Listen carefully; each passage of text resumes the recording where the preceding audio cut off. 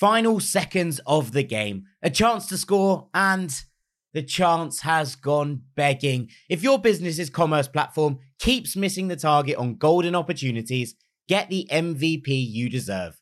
Get Shopify. Shopify is the commerce platform revolutionizing millions of businesses worldwide. Whether you're a garage entrepreneur or IPO ready, Shopify is the only tool that you need to start, run, and grow your business without the struggle. Shopify puts you in control of every sales channel. So whether you're selling signed football boots from Shopify's in-person POS system, or you're vending vintage shirts on Shopify's all-in-one e-commerce platform, you are covered. And once you've reached your audience, Shopify has the internet's best converting checkout to help you turn them from browsers to buyers. What I love about Shopify is how, no matter how big you want to grow, Shopify gives you everything you need to take control and take your business to the next level. Shopify powers 10% of all e-commerce in the US. And Shopify is truly a global force, powering Allbirds, Rothy's, and Brooklinen, and millions of other entrepreneurs of every size across over 170 countries. Plus, Shopify's award-winning help is there to support your success every step of the way. This is Possibility, powered by Shopify. Sign up for a $1 per month trial period at shopify.com/ranks, all lowercase.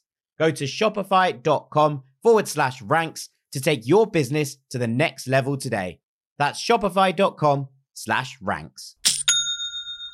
Looking for a fun way to win 25 times your money this football and basketball season? Test your skills on Prize Picks, the most exciting way to play daily fantasy sports. Just select 2 or more players, pick more or less on their projection for a wide variety of stats, and place your entry. It's as easy as that. If you have the skills, you can turn $10 into $250 with just a few taps. Easy gameplay, quick withdrawals, and injury insurance on your picks are what make Prize Picks the #1 daily fantasy sports app. Ready to test your skills? Join the Prize Picks community of more than 7 million players who have already signed up. Right now, Prize Picks will match your first deposit up to $100. Just visit prizepicks.com/play100 and use code PLAY100. That's code PLAY100 at prizepicks.com/play100 for a first deposit match up to $100. Prize Picks, daily fantasy sports made easy. Hi, Barbie. Hi, Barbie. Hi, Barbie. I'm Margot Robbie, and I play Barbie. And I'm Ryan Gosling, and I play Ken. Max is now the exclusive streaming home of Barbie. So cool. And the Max with Ads plan is included with your Cricket $60 unlimited plan at no additional cost. Log in with your Cricket username and password to experience Max on all your favorite devices. This is the best day ever. It is the best day ever. Don't miss Barbie, now streaming on Max. Phone plan streams in standard definition. Programming subject to change. Fees, terms, and restrictions apply. See cricketwireless.com for details. Looking for a fun way to win 25 times your money this football and basketball season? Test your skills on Prize Picks, the most exciting way to play daily fantasy sports. Just select 2 or more players, pick more or less on their projection for a wide variety of stats, and place your entry. It's as easy as that. If you have the skills, you can turn $10 into $250 with just a few taps. Easy gameplay, quick withdrawals, and injury insurance on your picks are what make Prize Picks the #1 daily fantasy sports app. Ready to test your skills? Join the Prize Picks community of more than 7 million players who have already signed up. Right now, Prize Picks will match your first deposit up to $100. Just visit prizepicks.com/play100 and use code PLAY100. That's code PLAY100 at prizepicks.com/play100 for a first deposit match up to $100. Prize Picks, daily fantasy sports made easy. Hello, this is international football commentator Derek Ray, and you're listening to the Ranks FC podcast.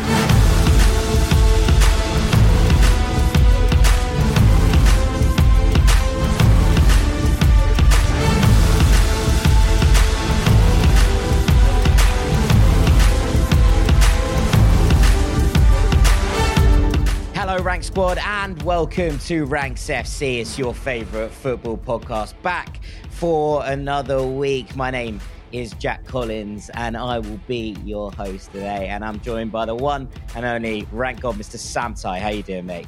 Hello, mate. Yes, I'm very well, thank you.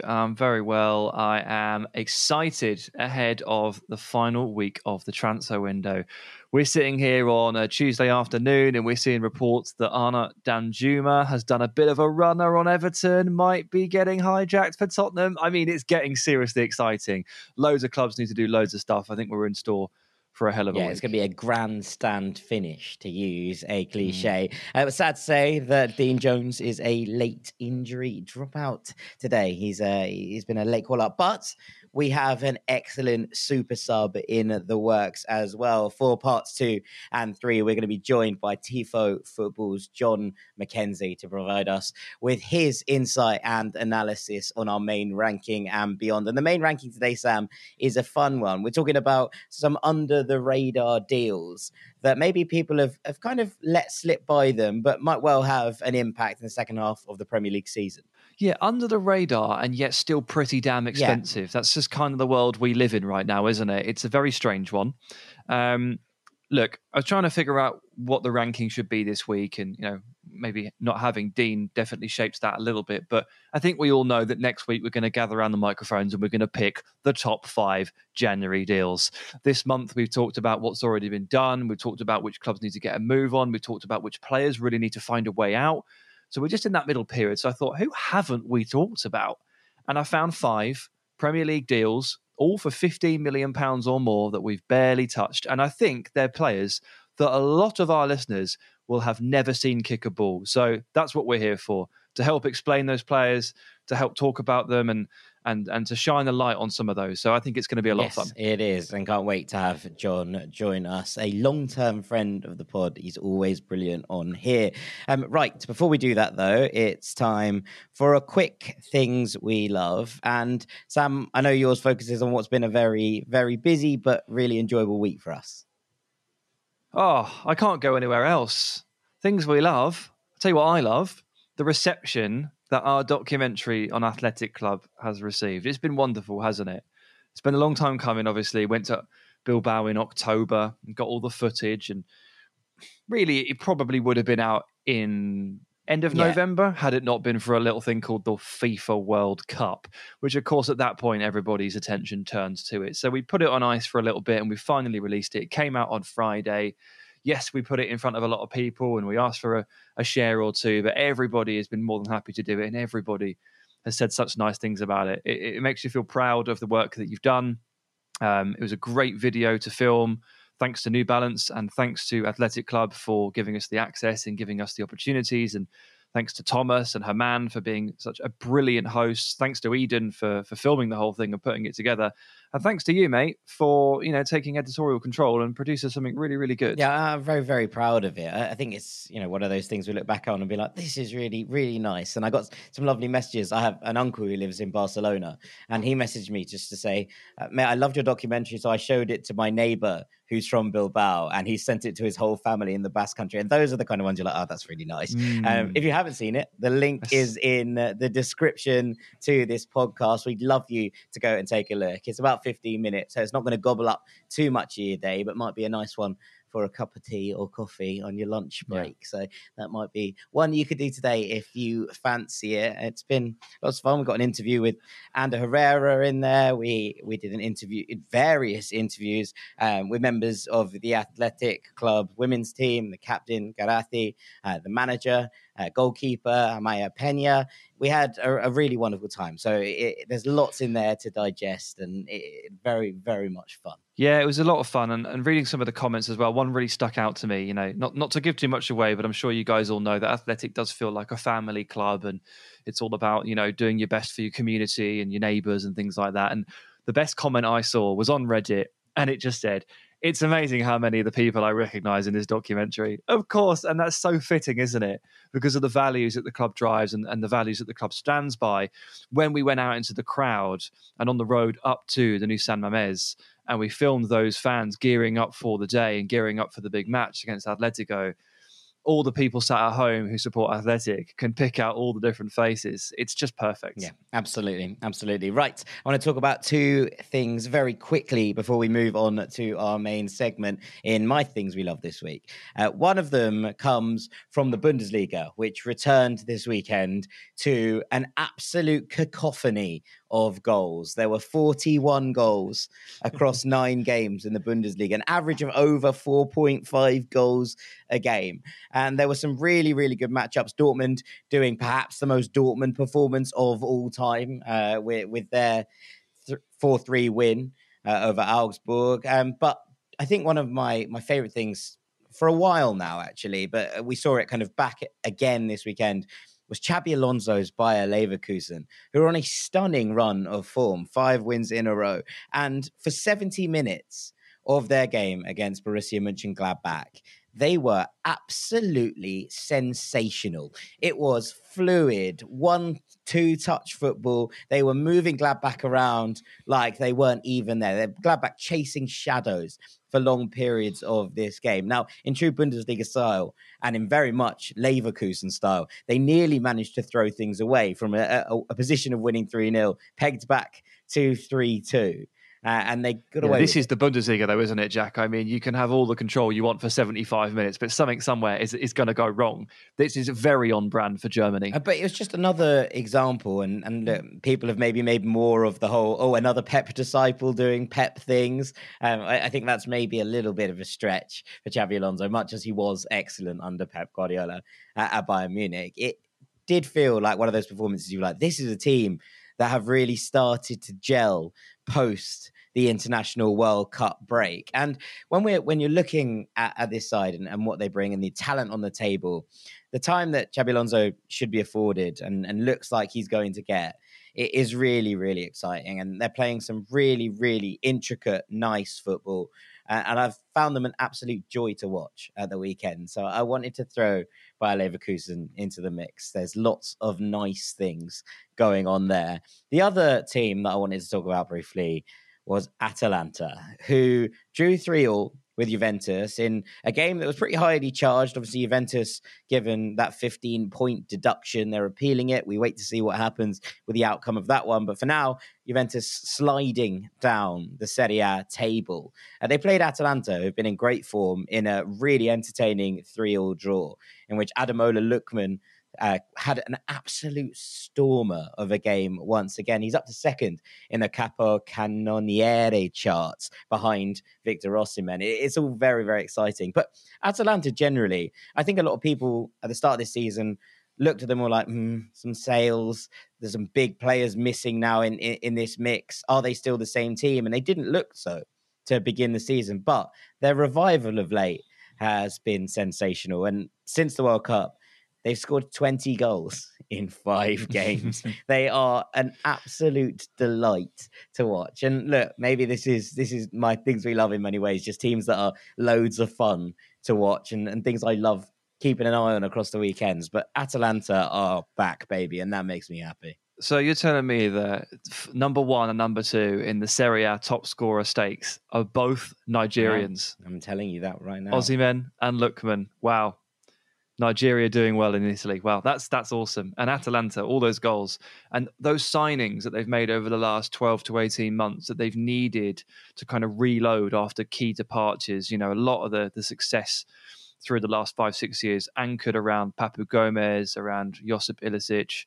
They've had to move on from those players and they've had to recruit. And Cope Miner's really stepping forward. Someone like Edison scoring absolute bangers.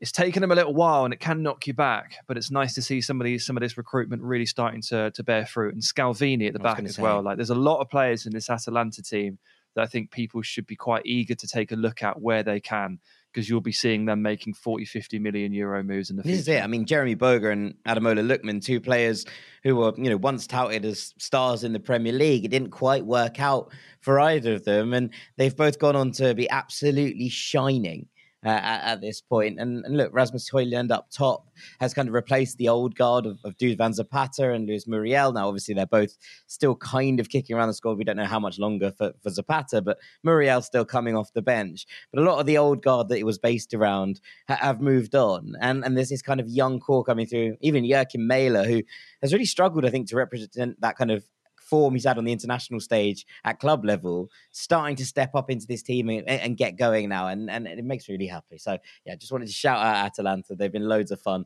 and they're great to watch in pretty much all aspects. So yeah, Gasperini re-sprinkling Bergamo with magic once again. It's great to see. But with that, I think we should probably move on to our main ranking, bring the wonderful John McKenzie in. So we'll see you after the break. Welcome back to Ranks FC, where I'm absolutely delighted to say that we are joined once again by a very good friend of this podcast, Mr. John McKenzie of Tifo Football. John, thank you so much for coming back on and joining us today.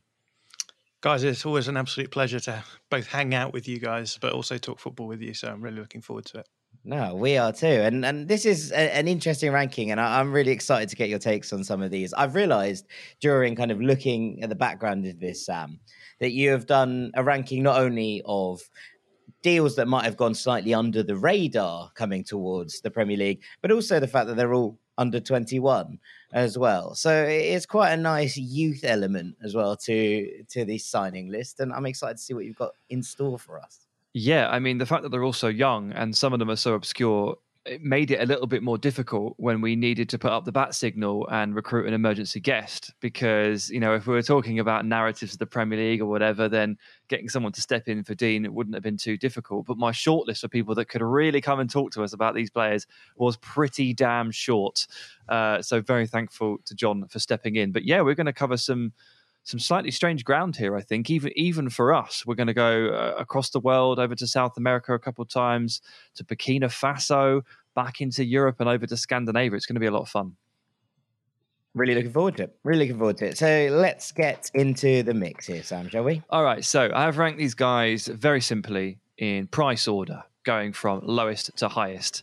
And it says a lot about the Premier League's pulling power that at 5 and the lowest price is John Duran, moving from Chicago Fire to Aston Villa for an initial about 15 million, but it could end up rising to 20. This is what Premier League clubs can now pay for a player who has 1 or 2 seasons in America under their belt. I mean, the prices are just going up and up. And this was a bit of a bombshell, this one, wasn't it? I mean, okay, there were a couple of fleeting rumours here and there, maybe a couple of months ago, but as is the case with a lot of Aston Villa transfers at the moment, it sort of went from 0 to 100 in the blink of an eye. John Duran was suddenly an Aston Villa player subject to a medical and some paperwork. It kind of happened with Danny Ings the other way, didn't it? With West Ham, it was a busy week and Duran came in the other side. So the first thing I'd like to say about this is he was unveiled officially on Monday.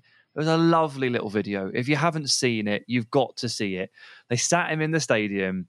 They put the big screen on in the Holte End and they played a video that had been sent in by fellow Colombian Juan Pablo Angel, who played for Villa 10 years ago, whatever it was. It was a huge success at Villa Park as a striker and would have been a player that Duran would have been watching when he was growing up. Angel basically said, "Welcome to your new home. These fans gave me everything. If you put the effort in, you're going to be a great success and you're going to love it." And at the end of the video, Duran was crying. He was weeping. He was wiping away a couple of little tears. It was so cute. So he's a big softie off the pitch, John Duran, but on the pitch, he is not. He is absolute brute force. He's a real powerhouse of a player. I've only seen him in an MLS context, but he bullied those defenders, literally shoving them around. And he has a lot of speed as well to match that strength. In some ways, I might liken him to a different form of Villa striker. He has bits of Benteke in him. The shooting technique is very similar, and the way he literally picks defenders up and just shoves them around is quite the same too. I've seen other comparisons to say that the size and speed combo is a bit Tammy Abraham, because he is very tall, very strong, and very fast. So maybe if Benteke and Tammy Abraham had a baby and he was Colombian, then this is what we would be looking at. The one negative I've got for him, very, very one-footed. Super one-footed. Only uses his left. Of all the shots he took last season in MLS, just 3 on his right foot. You can't get away with that. Stepping up to a new level is going to be tough. Changing continents, changing lifestyles and cultures is going to be tough.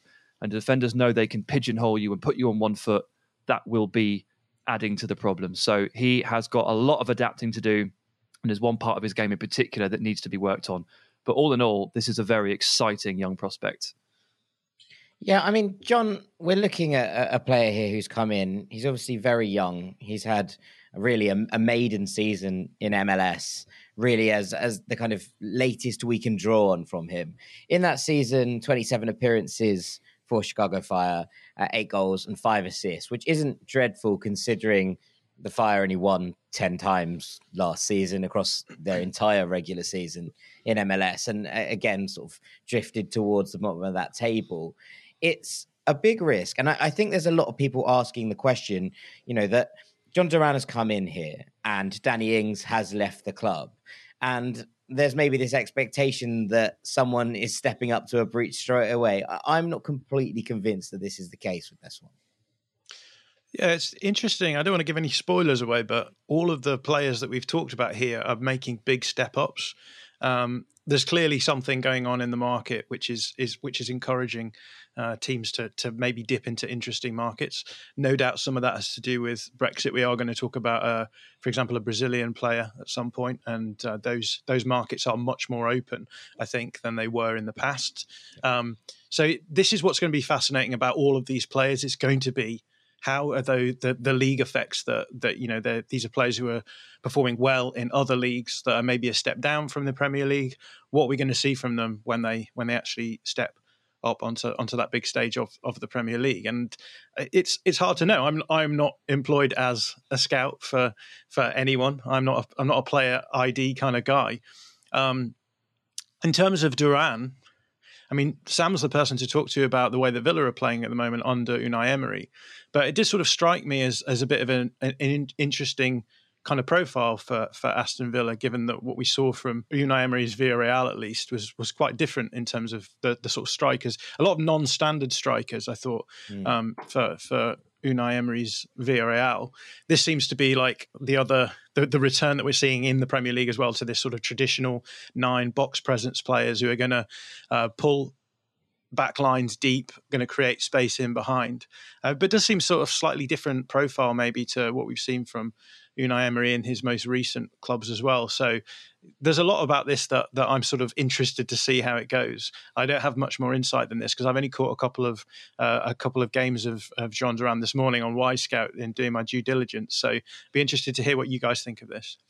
Sam, in terms of how this kind of matches up, I think it's interesting. And we've talked a little bit on the podcast before about the fact that Emery plays a version of a 4-4-2, right? He likes 2 up top that are going to stretch, are going to get in behind. As John mentions there, we saw players being used in these areas. Alex Baena at Villarreal, who has obviously kind of dropped further deeper into the system in the new Setien regime. Also the likes of Arnaud Danjuma, who appears to be on the move as well, Nicholas Jackson. These are players, and in the fact that he's got rid of Danny Ings while seeming to keep faith with Ollie Watkins, you can kind of see the type of striker that Emery wants to use. Is this going to be a major change for Duran? Because obviously we've seen the Fire do play with a sort of 4-2-3-1, but their central midfielder, or the 10, has been very, very high up over the course of the last season. Well, yeah, I think he's played mostly for the Fire. I haven't seen too much of him there. And actually, it was Owen Murray, Ranks' Owen Murray, that had put together a really nice thread on this. Very often Duran is playing as a lone striker. So he's probably going to step into a scenario here where he is not playing as a lone striker. He is going to play as part of a 2, because Emery's 4-4-2 or brand of it basically always gives you a partner up front. I think for him, it's a case of, Villa have been really strong in transition under Emery, really strong at drawing the opposition press onto the defence, then playing through it using Camara and Emi Martinez as central points. And then through Douglas Luiz, they can just fly through the gears very, very quickly. I think to play this system, you need athleticism as the striker because it starts to move so fast.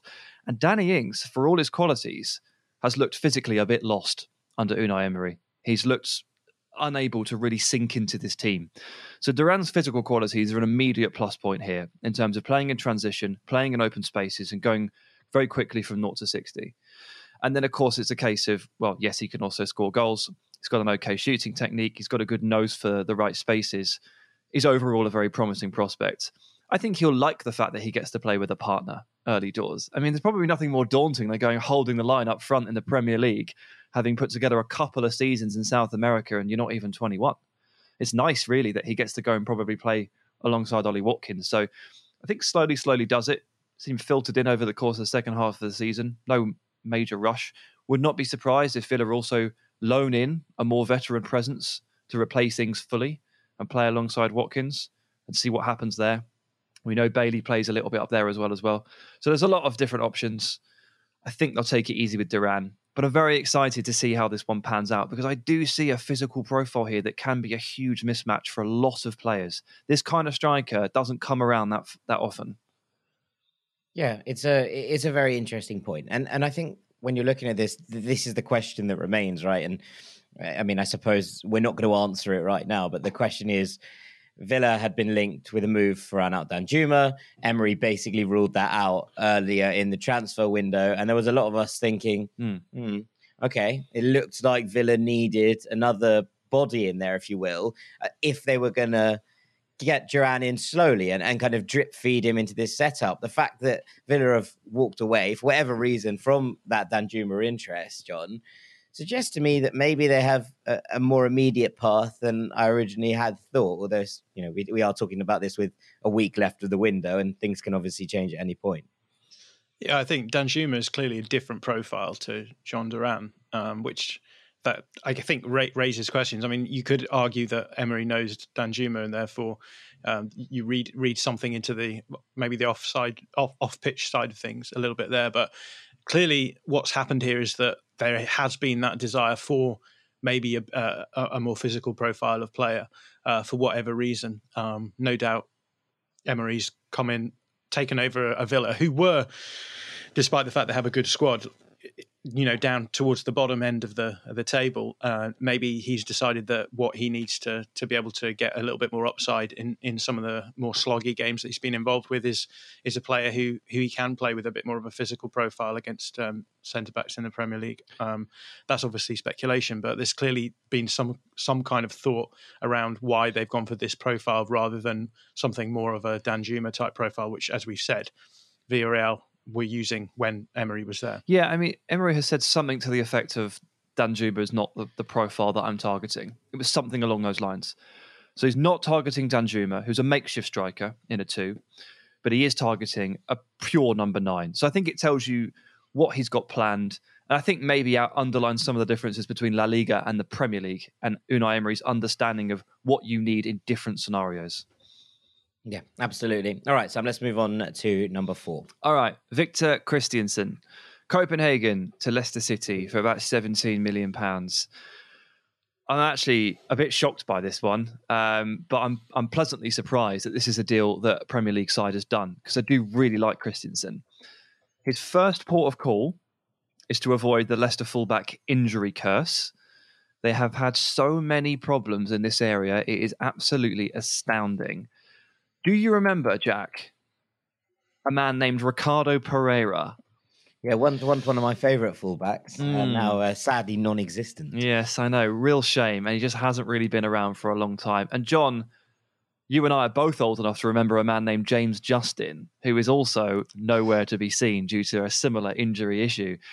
So fair enough, Leicester. Probably got to do something here.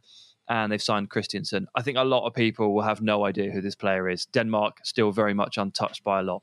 I happen to have seen about 5 or 6 Copenhagen games this season. Helps that they were drawn with City in the Champions League. So I can tell you a bit about him. And I do really like him. He is, as I would put, a full-blooded left back. Full-blooded. He plays at a high intensity. He's very positive. He's very determined in all of his actions. I've always liked the fact that he can progress the ball with carrying and he can pass it forward too, and he tends to show up pretty well in those kind of metrics. And when you watch him, You can see that he's pretty comfortable receiving and shifting the ball around. He does seem to do quite a lot of things at 100 miles an hour. So, like, all of his crosses are whipped across the face of goal. Everything he does is a sprint. When he tracks back a man, he sometimes overcommits, and he does a lot of slide tackling. There's some slight issues in there, but ultimately, I like the fact that quite a lot of heart comes through in a lot of his performances. And if you're standing in the stands at the King Power Stadium and you're watching a Leicester team that has really struggled this season for lots of different reasons, Christensen is the kind of player who puts the kind of effort in that will make you stand up and applaud. And he'll really endear himself to the fans because he'll give you everything. And even in the Champions League, so remove the domestic games that I've seen, in the Champions League, he has stood out. Jack, you and I were doing some live score team of the weeks in the group stage, and I was sort of he was sort of third on my list for left backs on a couple of weeks. You know, he's actually really, really strong. Now, I am surprised this transfer has actually happened because this isn't usually the deal Leicester strike. Christensen would usually go to Belgium or Portugal. But as we've seen, and there is a bit of a trend here, Premier League teams are starting to cut out the middleman. And I don't just mean Brighton.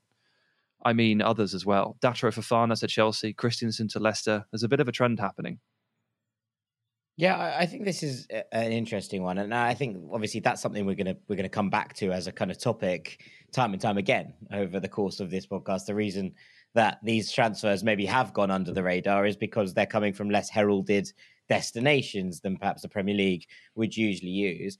This feels like one of those really sensible deals, John, from kind of where I'm sitting. Not necessarily all in terms of profile, but actually just in case the fact that Leicester feel like they're desperately in need of bodies. Luke Thomas is basically the last man standing at left back for Leicester City. We've seen Mark Albrighton come on for him at the end of games in a sort of kind of quasi wing back role. We saw Casey McAteer, who's been a midfielder at youth level for Leicester, come on and play there in the Cup. So just from a pure Leicester look a little bit wrecked across the course of their injury list, left back felt like a priority position, and they've got one through the door. Yeah, I'm with Sam on this. I managed to catch a fair bit of Christensen in the Champions League this season. As you say, they were in quite a fun group with Man City. They had Dortmund as well, who I'll often catch in the Champions League stages. And I think it was Sevilla. Was it Sevilla in their group as well? And yeah, put up a really good showing in those games. And I think that's probably as much a reason as any as why Leicester have gone for him, because as you've said, he has been playing in Denmark, but he has he's come through their system at Copenhagen, but he does have that I guess almost like a portfolio now of big teams that he's come onto the pitch and played against on a number of occasions and done well. In terms of what to expect, yeah, very, very standard sort of left back, I thought. As Sam said, like he is going to make long busting runs in wide areas. He is able to underlap. He did a fair bit of underlapping, but as Sam says, everything at 100 miles an hour. He's a very sort of committed kind of player, and that extends to his defensive aspects as well, which I think sometimes, he's a very proactive defender, and at times when you get into those situations when you are isolated against an attacking player and you jump in, you can leave a lot of space behind you, and I'm sure that will be an issue. But I don't think that he'll be expected to be a super aggressive attacking player under Brendan Rodgers as things stand. So he'll definitely have the coverage there. But these are the sorts of smart deals that I think we need to start expecting Premier League clubs to make. As we've said, like it's a big fee for a player who we don't know much about as a collective sort of English fan base. But I think was it 17 million that you said? Yeah.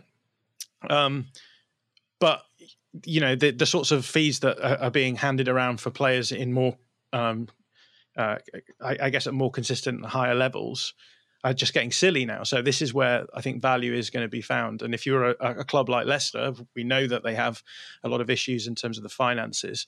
These are the sorts of gambles that you have to make, because you can take a look at a player who is playing in a relatively small league, but does have Champions League experience, and you can make a fairly smart guess that he's going to be at the level that you require. So, yeah, this is the sorts of things that we should be seeing more often, I think, in the Premier League. Yeah, 17 million is a lot straight to a Scandinavian club. It's a lot, and the reason is very simple. It's because the Premier League club have gone straight in for him. If this player goes to Belgium, this fee is probably halved. The initial fee is probably halved. So the Premier League are trying to cut out the middleman. The smart ones are. What it actually means, really, is that these Scandinavian clubs, for example, are going to just receive more direct money. You know, they've been selling cheaper to other leagues first as the stepping stone team. And now Copenhagen get an entire £17 million for their team. The last player that they sold for good money, off the top of my head, is probably the centre-back, Victor Nelson. And he went to Turkey, and it probably wouldn't have been more than 8 million. We're talking about a different stratosphere financially for Scandinavian clubs.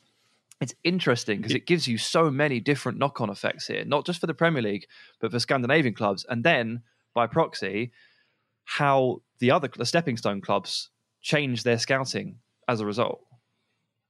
I think I'm right in saying that this is the record for the Danish Superliga, right? Gotta be. I mean, it's got to be, yeah. Yeah, I mean, this is it. And this kind of brave new world that's opening up. And it is interesting to see that kind of knock-on effect that teams like Brighton, and I would probably put Brentford into this category as well, have started to open up to the rest of the Premier League by people going, maybe we can actually do what they're doing. Maybe we can actually look at the methods that these clubs are using to run smart and become smarter ourselves. And for so long, we've seen clubs, not necessarily Leicester, I think that would be unfair, but we've seen clubs throw money at these situations. Yes, obviously that's going to continue with the bigger clubs in the league in terms of what they have for financial firepower, but the rest of the league are getting smarter, dealing with these issues kind of head on. And I think that's important. I mean, just one for Leicester fans, John, and, you know, we're talking about these kind of different elements. What's really impressed me in the Champions League is Christensen's one-on-one defending. You know, it has been very, very sharp down that side. Now, he's a little bit small, I would suggest, and given Leicester's issues with set pieces in the last couple of seasons, it's not going to address that concern, although their links with Harry Souttar might just do that for them. But I have been kind of impressed with how he's done down those flanks, and I think I'm right in saying that only one side, and that's Bournemouth, have conceded more than Leicester in the Premier League so far this season. It'll be a little bit of welcome respite for that fan base, because their goal scoring, whilst hasn't been great, hasn't been absolutely dreadful. It's the shambles at the other end that's led to them being embroiled in the mire here. Yeah, and as Sam said, they've been really, really unlucky with injuries. We mentioned Ricardo Pereira at the beginning of this section, and it's all well and good now looking back on Ricardo Pereira and saying, "Oh, do you all remember Ricardo Pereira?" But at that point, he was arguably one of the best, arguably the best right back in the league. He was playing at an incredible level and dropped off entirely because of that injury. And they've had other players obviously coming in, getting injured and just not hitting the same level when they've come back. So I think one of the things that they will take from Christensen is that I don't know how much truth there is in this, but like when you watch him, he looks like a robust player. He doesn't look like the sort of player who is gonna just take a hammering on his body. You can tell that by the fact that he's able to get up and down the pitch, as you said. One of the biggest things about Premier League football these days is that the off-ball stuff is as important as the on-ball. You've mentioned 1v1 defending, but there's so much more as well that Leicester will want to get out of a player like Christensen, and the ability to have a fullback who is able to make jumps forward, who is able to track back in defensive transition. These are all going to be really, really important. And again, one of the things I've actually noticed from doing a bit of scouting work this morning, looking at some of these players, is how many of them are willing, even the attacking players, to make those runs back to help out defensively. This is the new standard that we have in the Premier League, that you have to be able to control the game in every phase of play, in and out of possession. And it doesn't surprise me at all that a player like Christensen, who, yes, as we've said, does have like raw edges, but he, at the same time, he is going to He puts in that base level amount of work that you expect from a player like this. And then everything on top of that is just honing that player to get them to the level that you want them. Absolutely. Absolutely. Right, let's move on to number 3, Sam. Number 3 is Danilo. Comes in at a shade higher, 18 million. Palmeiras to Forest. I was kind of working on the impression pre-World Cup that this player might end up at somewhere like Arsenal. I think we'd had conversations with Dean where they'd certainly been interested. So I was a little bit surprised when he turned up at Forest, although I shouldn't have been, because of course they sign every player nowadays, don't they? So every player goes to Forest. Danilo is 21. He's a holding midfielder or a central midfielder, but plays quite deep. He's already won a Brazilian Serie A title, and he's played the equivalent of 2 full seasons in his homeland in senior football. And Brazilian football is tough. It's tough. It's really difficult on the body. So he's a tough player. His conditioning is very, very strong. And I think what I see from Danilo is, physically speaking, I would have expected a box-to-box player, because I look at his frame and he looks very equipped for a modern box-to-box role. But he's not really, I don't think, that player. He's got a lot of comfort when he drops in deep, and he likes to receive the ball off the centre-backs and progress play and move it around. He's not like a massively ambitious passer or anything like that, but he will drop in and he will take it under pressure and he will move it forward. It's progressive, but it's not glamorous. It's just, it's pretty basic, effective stuff. And that's fine. That's fine. Now you can see him when he starts to open up and when he nips around in midfield and gets into duels, that he is very athletic. That's kind of why I thought maybe box to box. But actually, more importantly, is that he does read defensive situations very, very well. I think he's a smart player. Positionally, I think he reads things. He seems to get himself into the right kind of areas most of the time. So this is how he's ended up, as a kind of patrolling, recycling presence. And I think he'll probably play that kind of role for most managers in career, because his instincts are really strong. He does read the game very, very well. Keeps it simple on the ball. Pretty good, pretty effective player. I'd say, as a left-footed player, deep, receiving possession, comfort on the ball, there's elements of Moises Caicedo to him, as a left-footed version of Caicedo, but he's nowhere near as smooth. That would be the problem. Nowhere near as smooth. But I'd say that there are elements of Caicedo to him. Technically, though, the big challenge is him stepping up a level to the Premier League. I don't really know how it's going to go. But as John's been saying, this is the risk a team like Forest need to take. Yeah, I think this is a really cool signing in many ways. And actually, it came a little bit out of the blue, as you said at the top there, Sam. Nick Miller wrote a brilliant piece on The Athletic about this, and it was titled, Danilo is Forest's 24th signing this season and might yet be the most exciting. And there's some pretty stirring words from some big coaches in there. Vanderlei Luxemburgo, who brought him through, Abel Ferreira, who is the current Palmeiras manager and who managed to sort of really get the best out of him so far in his career. And there's a lot of praise going on. One of the things that Nick points out in that piece is that his instincts are always to play forwards when he can. And actually, it's something that I think Forest have maybe lacked that urgency a little bit at times this season. It feels like this is a player with a really high ceiling. Yeah, I'm going to be honest. I haven't been watching Palmeiras much this season. At all, I'll be honest. I haven't watched them at all. But I did catch the debut that Danilo had for Forest. And I echo everything that Sam said. He's one of these interesting players. Do you know who he reminded me of a little bit? And again, this is a very loose analogy, but someone like Bruno Guimaraes, in terms of the sort of expectations that are on him to do the things that he does, right? He's not a particularly big defensive presence, but he's going to be there as a pivot player to pick the ball up and move it forward and dictate the play to a degree. And it's interesting hearing Sam saying he feels like he should be more of a box-to-box player.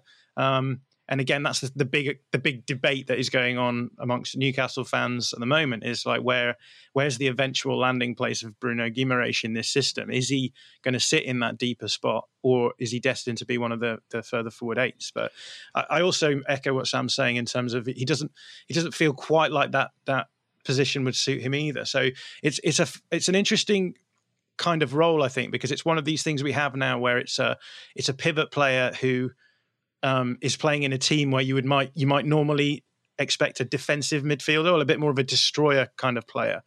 And so, yeah, that would be my sort of takeaway from this. I think everything that Sam said about him in possession is true. I think he's really good on the ball. He has good instincts. He's really good. Press resistance is fine. Really neat and tidy. And that's what you need in this sort of position. And it's as Sam said, it's exactly what Forest needed. They needed someone who was going to be able to link up in that midfield area and help Forest move the ball down the field. They don't want to just be a really high transition team. They need someone who does have those tempo instincts in the middle. But I suppose the big query that I had was that, like, it came to when the ball's going in the other direction, right? And particularly in the air, because he's not a particularly tall dude. He's not particularly well built. And so there was a few times when the ball came in aerially and he was running backwards and it felt like he was just a little bit off the pace. I don't know, again, whether or not that's a league thing. But yeah, I echo everything Sam's saying. This is going to be a really interesting one to see how it plays out, because I think if these sorts of signings start working out directly from the Brazilian league, then that's a whole market of players that are available much more easily now, because the Copa Libertadores counts quite highly in the GBE ranking system for points. So there's a lot of players out there who you can start picking up in South America. They qualify on points, and if you can get them making that step up, then it works. But this has always been the unwritten rule of I think European high level scouting is be careful with South America, because it's hard to make that step up for a number of reasons, not just because of the football, but because of the culture as well, which is why you get a lot of Brazilian players coming via Portugal. That's the obvious move to make, or you get other South American players coming in through Spanish-speaking countries, etc. There is a bit more of a cultural overlap there, and it's a nice stepping stone in terms of the level of football as well. So, yeah, this is, I think, one of those direct results of Brexit. And if it starts working out, then I think we'll start seeing a steady stream of players coming from those kind of markets.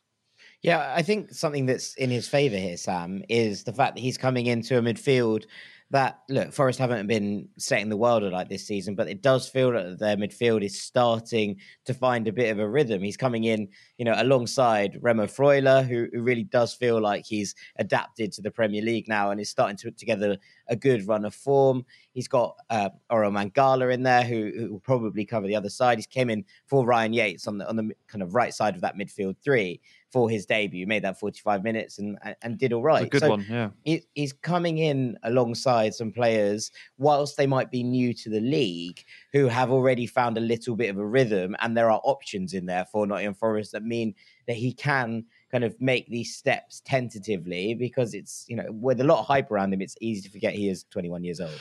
Yeah, for sure. Always nice to be able to slot in next to Remo Freuler, who's been playing for 45 years now. It's an interesting, John. So you watched the second half of the Forest Bournemouth game, as did I. And I don't know if you heard about halfway through the second half. Obviously, Danilo came on in the second half. The co-commentator that I had was Gary Birtles, who is the most negative person on the planet. And even he found room to praise Danilo, although he did it unwittingly. It was interesting.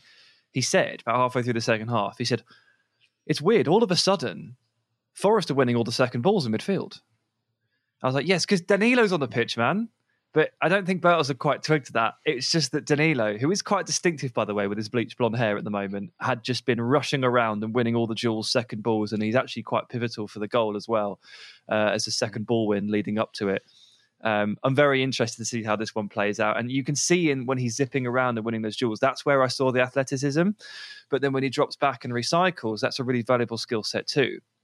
I think the Bruno Guimaraes comparison, he's just not a pass master, is he?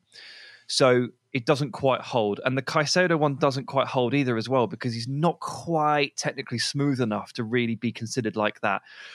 But he's somewhere in this area. We're struggling to find it, but he's somewhere in there. A second ball machine. You're telling me he's the Brazilian Harrison Reed. That's basically what we're getting at here. And on that, I think we should move on to number two.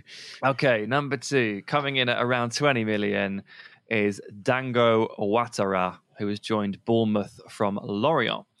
20-year-old Burkina Faso winger, who's already made his debut. He's already got his first assist. He's played against Danilo. These two have collided. He's left-footed, but can use both. Love it. Absolutely love a bit of dual-footedness. He scored a few with his head as well. Very nice, very nice. You look at all of his goals and you look at the shots that he's taking over at Lorient, and he really strikes you as one of those wingers who wants to get into the box, really wants to head towards the goal at any opportunity, which sounds really obvious. But it was only on Monday in the post box where we were talking about how Antony doesn't really want to do any of that.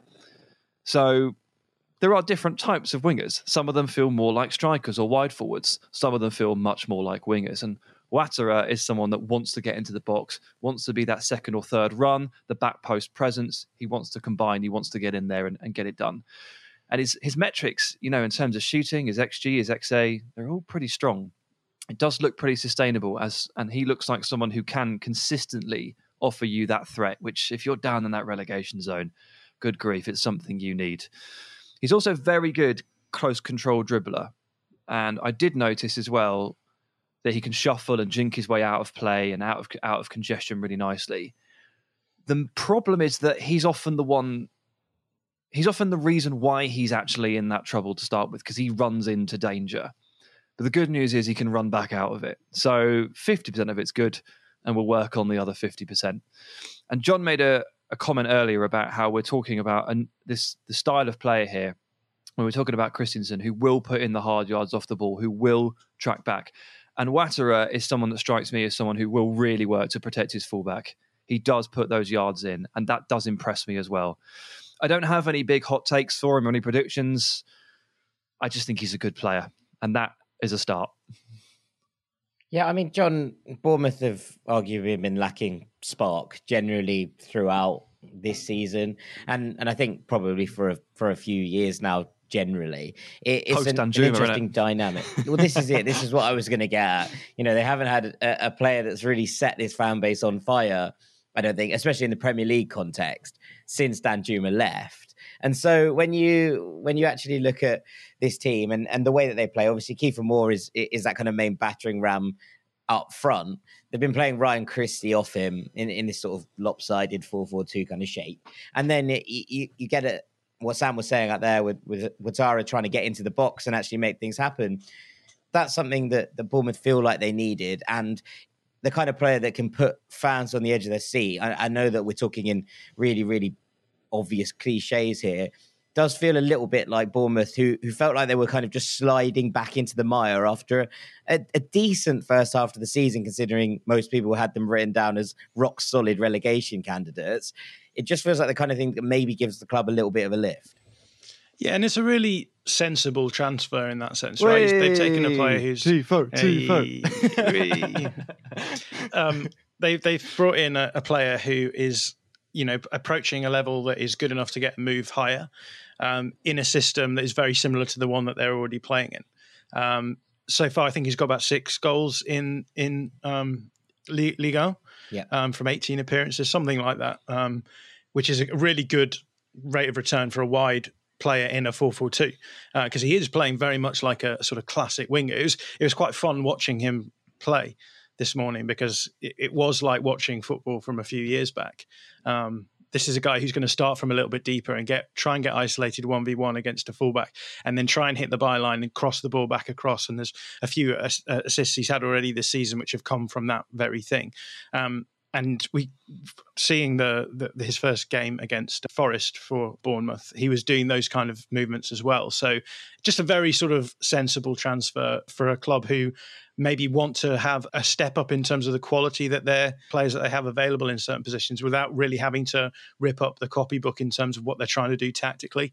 Echo what Sam said about the willingness of Ouattara to get back and help out as well. I mean, that's one of the biggest developments I think we've seen tactically in the last couple of seasons in particular, is that teams are much happier to press out from the central midfield areas in high presses than in the wide areas, because they don't want to give up the double coverage that they can get on opposition wide players in the fullback areas. So he'll be another great addition in that respect. He will help out his fullback in those defensive moments and drops back in those transitional scenarios as well. So, yeah, again, with Sam, I'm interested to see how this one turns out, because these are the sorts of players that you want teams at the bottom of the Premier League to be bringing into the league, rather than the tired out old cliche players who you're like, well, they did a job for X, Y, or Z. Let's see if they can do it for Bournemouth and keep them up.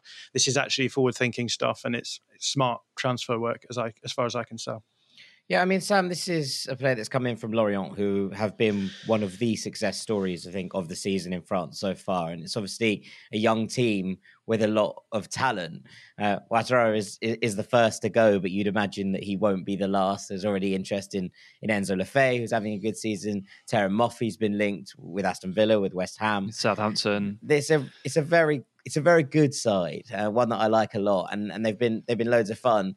These are the kind of things, and this is one of the issues that I think European football faces, in that the Premier League has the pulling power to pull, a player like this from a team who are flying at the top of Liga, having a kind of historically good season up there, and to the bottom of the Premier League. And whether that's a good or a bad thing generally, I think this is not the place to discuss it, but it's interesting to see a player make that jump and try and make that move.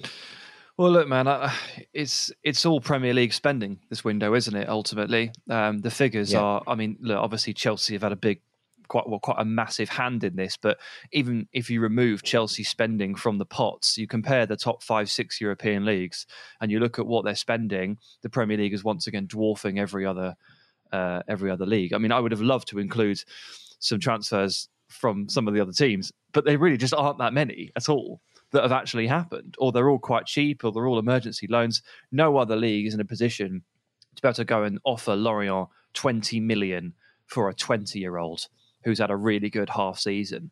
Just can't do it. Just absolutely can't do it at all. And watching Ouattara and watching his clips through again to refresh, I was actually struck by the fact that I didn't realise it, but I'd already seen him at the Africa Cup of Nations. Yeah, he scored that really, really brilliant goal that sent Burkina Faso through to the quarterfinals, I'm going to say. Yeah, he was doing the business with Bertrand Traoré up top for Burkina Faso, and I was like, didn't he score and then get sent off in the quarters actually against Tunisia? Oh, I don't know if he got sent off, but he was very impactful for them as well. And that Africa Cup of Nations football can feel a little bit old school, like John was referencing. Like, it can feel a bit like traditional wing play, quite direct, a lot of bursts. And he was absolutely nailing it. I just sort of remembered that I'd seen it all before. So the progression into Liga, predictable, great goals and assist record first half of the season, 6 and 5 from 18 starts, and he gets the move. As John said, it's probably the right sort of deal that a team like Bournemouth should be making, because 20 million, they can afford it, and hopefully he keeps them up. He's 20, so he's got lots of resale value, lots of room to grow. Just rather than turn to the old guard, take a look at someone like Ouattara, who has everything to prove and everything to gain. Well, if his debut is anything to go by, then Bournemouth fans are in for a bit of a treat. But with that, I think we should move to our final player, Sam. Yeah, so the final player is Georginio Rutter. Hoffenheim to Leeds for a fee that looks like it can rise to as high as about 36 million pounds. It's a big one. I don't really know much about Rutter, so we're lucky that John's here. And I'm going to pass the baton straight to John. John, please enlighten us. Well, I'm going to start off by correcting your pronunciation. Go on then. Which is annoying, but I guess it's good to get on these things early enough. But I would say Georginio Rutter. So it's the U is long, and it's a French name. So, and that's where he's from a place very close to Illan Meslier, which the Leeds media have been making a lot about, because apparently conversations between Meslier and Rutter have been taking place behind the scenes in order to get this one through. I don't ever know how much those sorts of things are impactful, but here we are. But Rutter joined the Bundesliga a couple of seasons ago now from Rennes in Ligue 1. Interestingly enough, made his debut replacing Eduardo Camavinga at Rennes, but didn't stay there for very long. Very quickly was moved by Hoffenheim. They recognised that he had a lot that they liked, and they moved him very quickly into the league, which is fairly unusual, I suppose, for a Bundesliga team moving in the French market. But here we are, and his first season, I think, was very exciting. I think he he did a lot of fun things and got noticed by a lot of people for Hoffenheim. That was the season before this season. This season he's come in and I think he's sort of a second season syndrome a little bit, been a little bit more workmanlike, not had quite so many highlight reel clips. And so maybe has gone under the radar a little bit. There was a period, I think, in his first season where everyone was talking about him as being the next big thing. But yeah, Hoffenheim who's playing in a two-man forward line. I know scouts for some clubs who have talked to me about him and they've suggested that he might be better in wider areas. But I did see in his interview, for the sort of announcement interview for the club, he was saying that he likes to play through the middle, but he can do a job in wide areas as well. Did he please tell me he actually used the phrase "do a job"? Because that's so funny. Yeah. Very much didn't say that, but that was how it was communicated. But played for Hoffenheim as one of those two strikers, but doesn't have a huge goal return. I think he only has 2 goals this season for Hoffenheim, which is, I suppose, a little bit under low numbers for one of a 2 strike partnership for a team who are sort of comfortably upper mid table. Upper mid table is the right way of saying it, I think, in the Bundesliga right now. So this has been something that has been raised as a question by Leeds fans, because Leeds were looking, I think, or Leeds fans certainly were looking for a Patrick Bamford backup, because Bamford's injury woes have been well documented. But I don't think that Rutter is going to be that kind of player. What I do think he is a really good reader of space. So when I've watched back a lot of his clips this season, he's really good at finding space in between back lines, centre backs. He can drop off and play almost like that wide forward that we were talking about before in that forward line. He's a very rapid player, can get in behind, but actually I've been a little bit disappointed in terms of his ability to get separation from centre-backs in the Bundesliga. The Bundesliga is a league where there is a lot of space anyway, relative to the other top 5 leagues. And it's kind of fascinating watching him play, because he does seem to get into really good positions where you think he's going to get a good chance on goal here. Like, he's found space. He's lost his marker. The ball has come through. It's a good ball, but always the centre-back seems to just get back and smother the chance as well. So interested to see how he adapts to the Premier League in that respect. And yeah, interesting to see how he gets played at the moment. Leeds United, in terms of the formations that they're playing, are a little bit up in the air. I think we're arguably in end of days Jesse Marsch era, and end of days Jesse Marsch era always comes with a lot of formation rotation. Obviously, the preferred formations have been a sort of 4-2-2, the sort of classic Red Bull approach. But they can also play. They've been playing a bit more of a 4-3-3 recently, or a 4-4-2 diamond, however you want to label it as well. And Leeds do have like quite a surfeit of players to play in the forward places at the moment as well, which raises a lot of questions about where Rutter's got to fit in. So I don't have a huge amount of insight really as to how this is going to go or how it will work. This is one of those signings, I think, where you look at it and think it's good that we have a good player at the club, but in this system, it's hard to see how it works. But is this system forever? Who knows? So it's one of those ones where I'm kind of like, yeah, it's great to have this kind of signing. But the big question is, when you're dropping a record transfer fee on a player like this, and it's unclear as to where they're fitting in your system, it's probably not the best kind of transfer to be making. Yeah, it's weird. Leeds have really hedged their bets this window, haven't they? They've signed arguably the most Jesse Marsch player of all time in Maxi Werber, who is like a Red Bull through and through. And they've also signed someone who it feels like they've paid no regard to Jesse Marsch whatsoever on in Rutter. Yeah. They've kind of gone both ways. I mean, obviously, if you're trying to run a club sustainably and you're trying to do an overarching development scheme, then you can't be that worried about whether or not Jesse Marsch wants to use Rutter, particularly if you're not that sure that Jesse Marsch is going to be around for that much longer. But this was a big fee. One thing I'd probably add is that he does feel very two-footed. The ball striking seems very good off both feet. He scored some absolute beauties with his left. Sort of acute angled from outside the box, top corner, the sort of thing where you scream, that stayed hit, that sort of strike. He can score some really genuinely spectacular goals. And I think that's definitely worth noting because I criticised John Duran for being super one-footed. Rutter does not have that problem whatsoever, and that feels like an immediate plus. There's certainly an athleticism there as well, which I think is worth saying. Jesse Marsch will be able to use him. He's going to be good in terms of like his ability to press out, etc. But coming back to what I was saying about space as well, the big question is going to be like, how good is he going to look in a system which is all about reducing space, compacting the middle, making sure that oppositions can't build through you, and then counter-attacking when you win the ball back into, oftentimes, or even when you're doing direct attacking, you're attacking through the middle, through really congested central areas. What impact is that going to have on the way that he's playing? Because that's very different to the role that he's been playing at Hoffenheim. Yeah, I would just add that there's something that's given me bad vibes about this transfer for ages, and I've worked out what it is in the midst of what you were saying, John. It's that Leeds signing a young French forward for a big fee from a Bundesliga club who can play through the middle but also plays a bit wide is giving me big Jean-Kevin Augustin vibes. Yeah, absolutely. I don't think it could go as badly as that one went, because he never actually ended up really playing for the club, right? And then we ended up not actually owning him at the end of it, despite having to pay the 20 million or whatever it was fee. So surely it can't go as badly as that. But yeah, I think this is the interesting thing about this is that Victor Orta, there seems to be like lots of things going on in the Leeds transfer model at the moment. One of them is buying young players in who are going to develop in time. One of them is buying in ex-Jesse Marsch players. And then the other one is almost like Victor Orta is trying to gamify the transfer market a bit. And I think Rutter fits into that sort of category, which is, here's a player that has got a lot of, like, potentially a really high ceiling and could be worth a lot of money in the future. Similar to someone like Rafinha.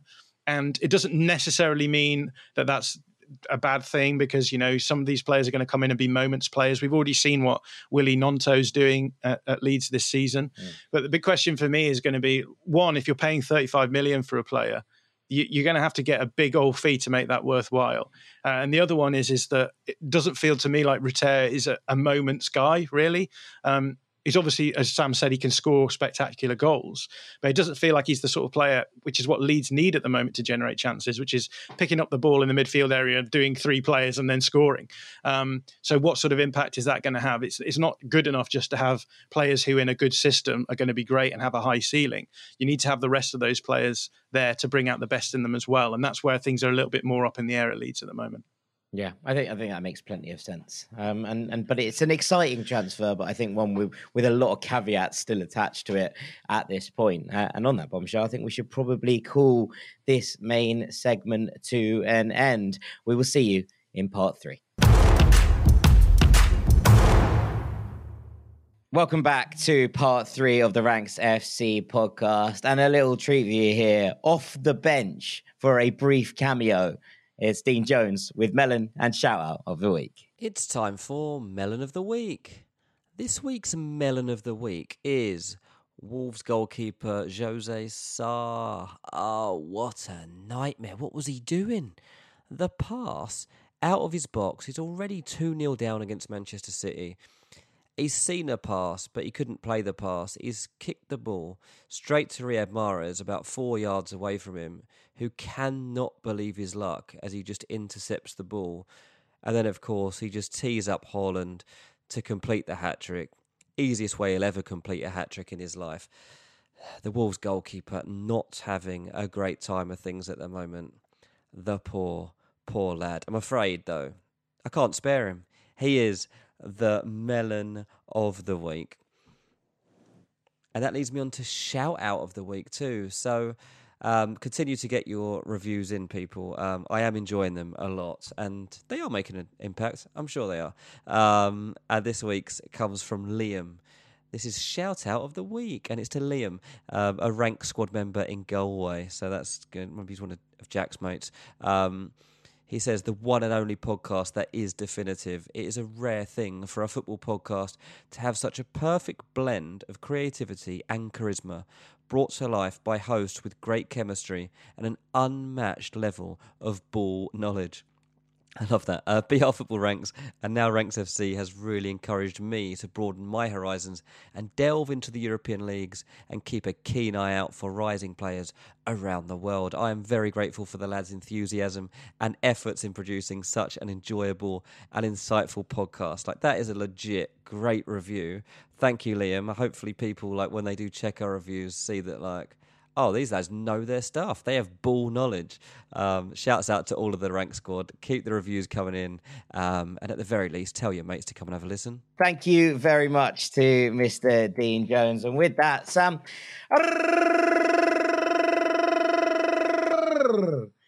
that's the gibberish alarm. John, what's it like to hear it in real life, live? Well, his noise gate completely killed it for me, so I didn't hear any of it. So I'm going to have to listen back to the recording. Jack, you got to do it again. I'm not doing it again. We're not doing that again. I haven't got the gap. No. Fair enough. All right. Well, look, gibberish this week. It's going to be quite heartwarming, I think. It's going to be a nice nostalgic dive. This weekend, Sunday specifically, I went to my parents' house for a Sunday lunch, and they loaded my car with boxes of my childhood stuff for the way back. They'd done one of those classic garage clear outs, and they wanted to hand off all my crap, stuff that they've been keeping for genuinely about 20 years. It's quite cute. And there was actually a remarkable amount of old school kind of football memorabilia in there. And I had a really nice time getting home and sifting through it all. So I thought I'd make a little ranking of the best things that I found. It should be quite nice. Okay, let's hear it. Okay, number 3 is a 1998 World Cup coin collection. John, do you remember this from Sainsbury's, the supermarket? I have got this myself. I remember faithfully collecting them. Do you have a full set? Somewhere, yes, I believe so. With a few extras as well. Oh, spares. Like it. I even have the promotional cardboard thing that you push them in. I don't know if you've got that. Yes, I've got that too, 100%. So I pulled it out of the bin bag. For those that don't know, this is kind of like a classic sticker book, but imagine like little silver coins have replaced the stickers, and you've got a cardboard kind of page that you can sink the coins into. It was sponsored by Sainsbury's, which is a supermarket here. They were like the official partner for the England's tournament or something. I'm not really sure. I seem to remember getting them at petrol stations when my dad filled up. You got them from fuel. I think they're twinned with Esso as well. So Esso garages, if you put in a certain amount of money into your car, you got a coin given. Yeah, and that's how you got. And it was a bit of a lucky dip as well. You couldn't just walk in and ask for Alan Shearer. Like, you just got like whatever you were given. So it had that same kind of loot box element to a Panini sticker pack. But it was really cool to see. I pulled it out and I immediately opened the page, and there were 6 coins missing. And I thought, oh, this is bloody worthless. What the hell have I done? But I found the 6 loose coins at the bottom of the bag. So I was able to actually put them back in myself. So I felt like I was completing the set over and over again. It was really nice. But what a team we had, mate. Shearer, Owen, Bex, Paul, Darren Anderton. Yeah, one of these is not like the others. Sol Campbell, Seaman, Ince. It was absolutely awesome. So yeah, found that, and that really was quite nice. At number 2, my autograph book from back when I was 6 or 7, and specifically, it's full of Chelsea player signatures from one of my trips to Stamford Bridge. I'm not quite sure how he got this, but my dad managed to get us like hospitality tickets or something like that to a Chelsea game in 1996, and we actually were in the players' lounge before the game while all of the players were eating lunch. So they're having a team meal at the stadium. The manager was Ruud Gullit, and all sorts of players were gathered around. And my dad said, "Go and take the." Bear in mind, I'm a very cute 6-year-old here. It's adorable stuff. What do you mean? You were almost certainly like 6'2" already at the age of 6. You were taller than the players when they walked out. You cause small children to cry just by walking into a room. We know. I sort of waddled over, and they were, "Dad's like, go and ask them all for the the autograph." So I sort of walk up to the table. It's sort of like a long oblong table. Imagine like the head table at a wedding style. And they're all gathered round, and I walk up to each one, and they're in the middle of eating lunch, all of them, knives and forks in hand, and they all have to put their knives and fork down and say hello to me, and they all sign it. And there's a couple I can't really identify in there, but I've got Gullit, who really put up a fuss, but I got him in the end. Dennis Wise, Michael Dubry, Zola, Vialli, Kevin Hitchcock, Roberto Di Matteo, and Peter Osgood as well. Really, really cool. There is one autograph that is not in the book that should have been there, though. Jack, I think you may have heard this story, but John, you certainly won't have. Another person walked through the entrance door as I was collecting autographs, and my dad went like silently ballistic. He was motioning at me fiercely and wildly, like, Sam, you have to go and get his autograph. You have to go and get his autograph. And I was like, I didn't know who it was. I'm 6, right? No idea. And in the blink of an eye, before I've even really steadied myself to go over and ask for this autograph, the person has left. He's walked up to the entrance of the room, he's looked in, and he's gone. And later I find out that person is Diego Maradona. And my window to get his autograph was about 10 seconds. And I, a clueless 6-year-old, was just too slow off the mark. And I missed a once-in-a-lifetime opportunity. What a shame. That is sad. Yeah, that is very, very sad. I know. I'm interested to see what's going to top this, because that's a pretty cool number too. It is cool, but what I actually found the most interesting, and it is obviously, it's my ranking, and I took the most joy from looking through the stack of old matchday programs that I'd accumulated. Particularly interesting to me, I would imagine, because I currently contribute to a matchday program, Southampton's. And I think it's fair to say we've come a long, long way in graphic design and layout, because these things, I've got programs from Coventry City, QPR, Aston Villa, Chelsea, Arsenal, Everton, all sorts from 96, 97, 98. They are terrible. Absolutely god awful. Like, it's about 70% adverts, but not clever adverts like the way we do them, where we disguise them as other things. Like, it's just like garages nearby. Yeah, absolutely. It's just funeral care, stuff like that. It's ridiculous. That's about 70% of the program. 20% of it is word art and fonts and squished pictures. There's a picture of Gary McAllister in the Coventry one. And you know when you just take an image and you just squish it in half and it squeezes the body in the head and makes it look really long? They've just done that to Gary. It's an absolute murder. It's terrible. But there was a really cool little thing, actually. I've got the Arsenal-Everton programme from January 19th, 1997, and there's a foreword in it from Arsene Wenger. And halfway through it, he writes, "I'm very pleased that we are to sign Nicolas Anelka. He will be 18 in March, and I believe he will be one of the biggest talents of his age in Europe. He's a very gifted striker and a very exciting prospect. We're looking forward to seeing him." Just stumbling across little things like that was really, really nice, because obviously several decades on, Anelka won the Premier League title with Arsenal, won it with Chelsea too, FA Cups, Champions League with Real Madrid, won the Euros. I mean, he was one hell of a player. But just bear in mind, John, that you and I spend a lot of time watching a lot of video, doing a lot of scouting, and we are helped by all the technology in the world. And Arsene Wenger was out there in the mid-90s identifying talent, and he had it tough, mate. He had it real tough, but he nailed it so many times. And just to see that little note there to say, Anelka's joining us. He's 17. I really hope he's going to be quite good. Amazing. It's mad to think that they did it by tape back then. Can you imagine?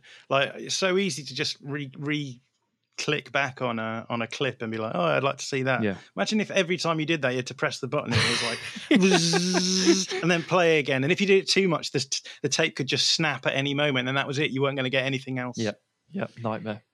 Terrifying. Scouting has come a long way. I mean, football's come a long way, but Nicola Anelka being announced in the Arsenal programme is quite interesting. No, obviously they weren't announcing him on Twitter back then with a nice video in the new shirt, just getting a little clip in the program. That's the bit. Right, with that, I think it's probably time that we call this episode a day, but all that's left for me to do is say thank you so much to Mr. John McKenzie for joining us. John, it's always a real pleasure. Do you want to remind everyone where they can find you? I don't know if I want to do this, because at the moment I've got Manchester United fans mad at my takes on Casemiro in my mentions, and yeah, every day is a new grudge with another fan base. But you can find me on Twitter at John_McKenzie. And do check out my videos on Tifo IRL YouTube channel. That's where you can probably get the best viewing of them. Yeah, absolutely wonderful channel, and we couldn't recommend it enough. Thank you so much, of course, to the Rank on Mr. Sam Tighe. Cheers, buddy. Thank you to Dean Jones for his wonderful little cameo appearance as well. I've been Jack Collins, Knave of Hearts. This has been Ranks FC. Thank you so much for listening as ever, and we'll see you next week. Take it easy, gang. Peace. Final seconds of the game. A chance to score, and the chance has gone begging. If your business's commerce platform keeps missing the target on golden opportunities, get the MVP you deserve. Get Shopify. Shopify is the commerce platform revolutionizing millions of businesses worldwide. Whether you're a garage entrepreneur or IPO ready, Shopify is the only tool that you need to start, run, and grow your business without the struggle. Shopify puts you in control of every sales channel. So whether you're selling signed football boots from Shopify's in-person POS system, or you're vending vintage shirts on Shopify's all-in-one e-commerce platform, you are covered. And once you've reached your audience, Shopify has the internet's best converting checkout to help you turn them from browsers to buyers. What I love about Shopify is how, no matter how big you want to grow, Shopify gives you everything you need to take control and take your business to the next level. Shopify powers 10% of all e-commerce in the US. And Shopify is truly a global force, powering Allbirds, Rothy's, and Brooklinen, and millions of other entrepreneurs of every size across over 170 countries. Plus, Shopify's award-winning help is there to support your success every step of the way. This is Possibility, powered by Shopify. Sign up for a $1 per month trial period at shopify.com/ranks, all lowercase. Go to shopify.com/ranks to take your business to the next level today. That's shopify.com/ranks.